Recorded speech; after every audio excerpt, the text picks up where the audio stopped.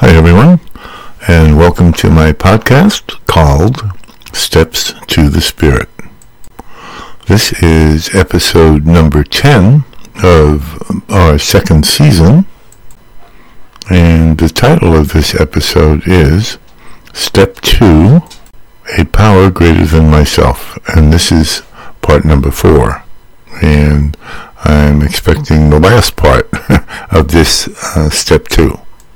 My name is Chuck, and I'm certainly happy to be speaking to you today about this step. As a reminder, Step 2 says, in my version, I came to believe that a power greater than myself could restore me to sanity. I also always associate a gift that I think each step is a gift from God. All of these steps are. And this gift that I associate with this particular step is the gift of belief. So up to now, I talked about the fact that I didn't, not until I started talking about the step this time, I really didn't give it the importance that I should have, I think. I always kind of lumped steps 1, 2, and 3 kind of together, and partially because of that saying that you hear is I came to, and I came to believe. But the more I looked at this step, the more I realized that, hey, this is a core step of the whole 12-step program. So in the last 3 episodes, I've been talking mostly about the first part of the step was came to believe. Well, how important is that in a spiritual program? And I spoke quite a bit in the last episode especially about what my experience and what God looks like to me in my life today. It hasn't always been so. My experience with God and my idea of God and my idea of my spirit has been in flux until the last few years, until I realized that I needed to surrender.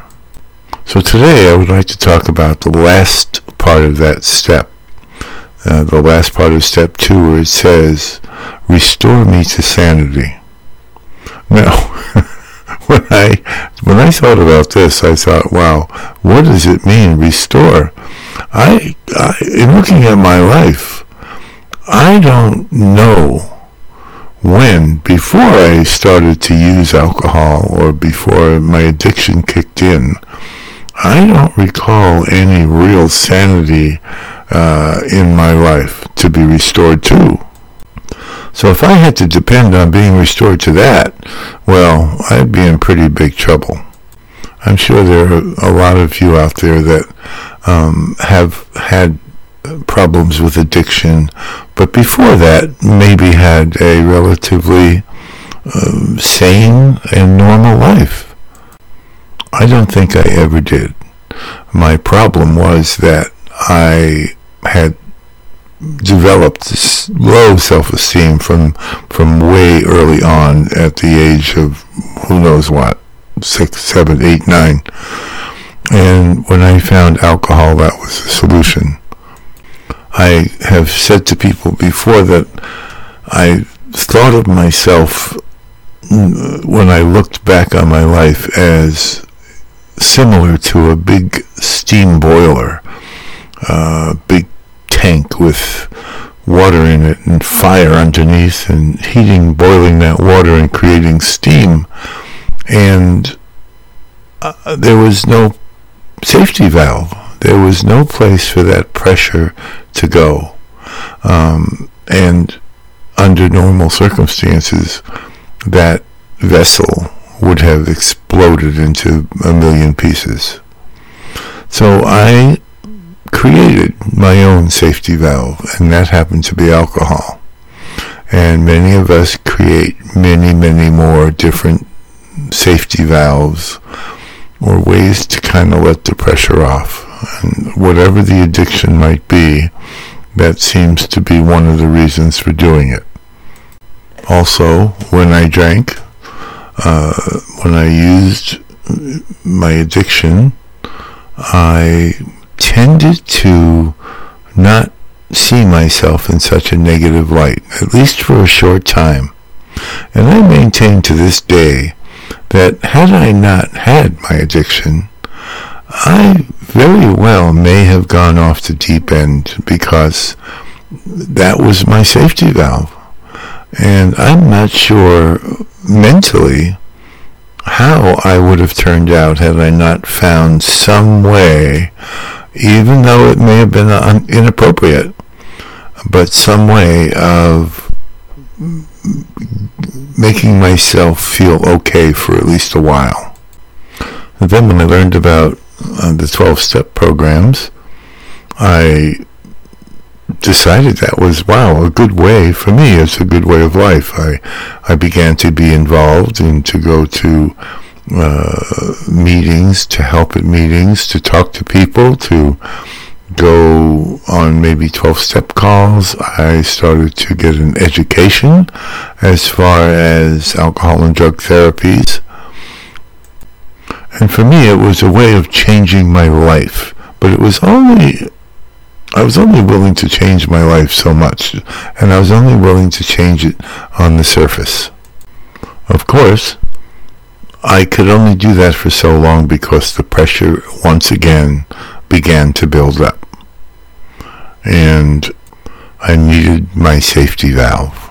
I needed to, at least for a short time, feel okay about myself. And when that happened, I would say to myself, the old rationalization, this time it's going to be different. Every single time I said, this time it's going to be different. It's kind of like, sometimes I think, there was a story in the newspaper not too long ago about a caretaker at a zoo who somehow got rambunctious with a tiger, and he, I read that he was a little bit tipsy when he did this. Well, maybe that's a requirement, I don't know. But and I think of myself in that situation, and that maybe I love animals, so maybe I would put a little something in the palm of my hand and stick it in the cage of the tiger, right? And say, here's a little treat for you. And he'd grab and chew off my whole hand. Well, that shouldn't be too surprising, And so anyway, I would go to the hospital, get things fixed up, and 6 months later, I would say, well, I'm going to go back and see that tiger again. I've learned my lesson. So this time I go back and I get a pound of hamburger. I think maybe the thing I had for him was too small. Of course he had to bite me. So I got a pound of hamburger in the other hand and reached in the cage with that. And wow, he did the same thing. He took the other hand off. So that is the insanity that I experienced in my addiction.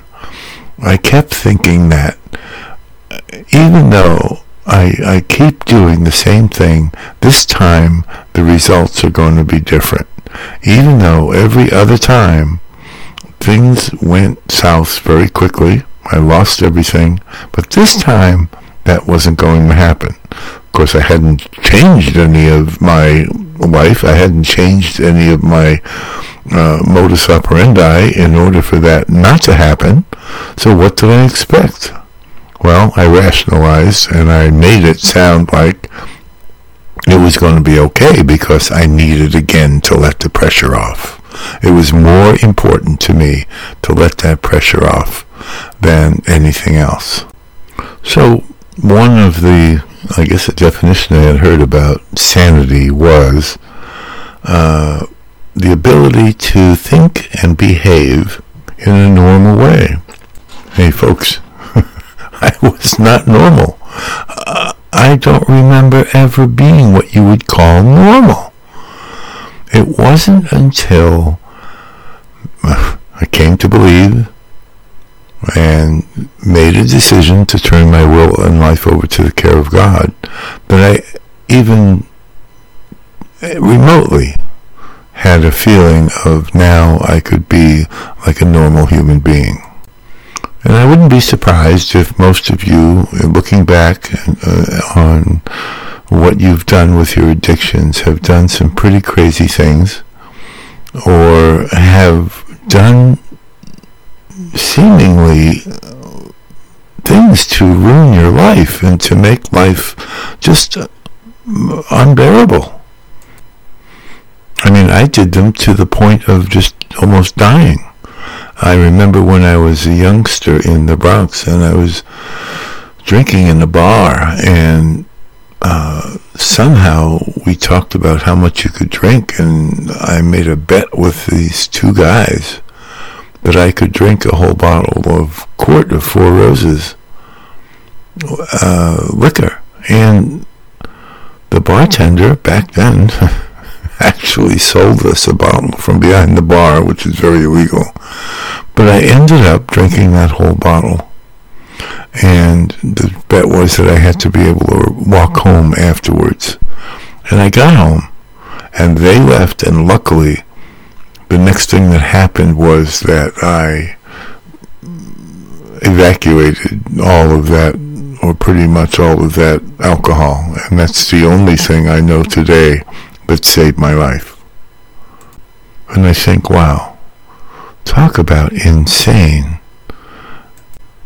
So I have no qualms about admitting that I had a life of insanity, that I needed help.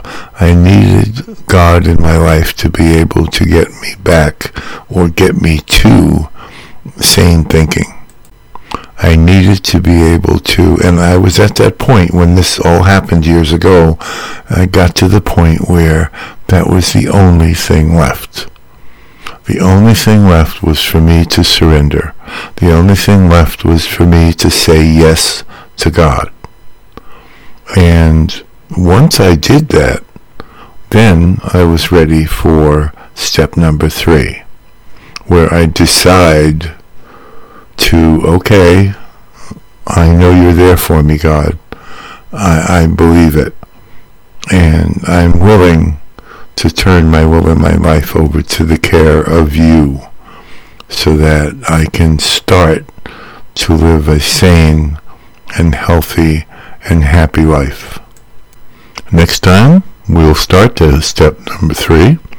And it also is such an important, always has been such an important step in recovering from my addiction, and in these 12-step, and the 12-step program.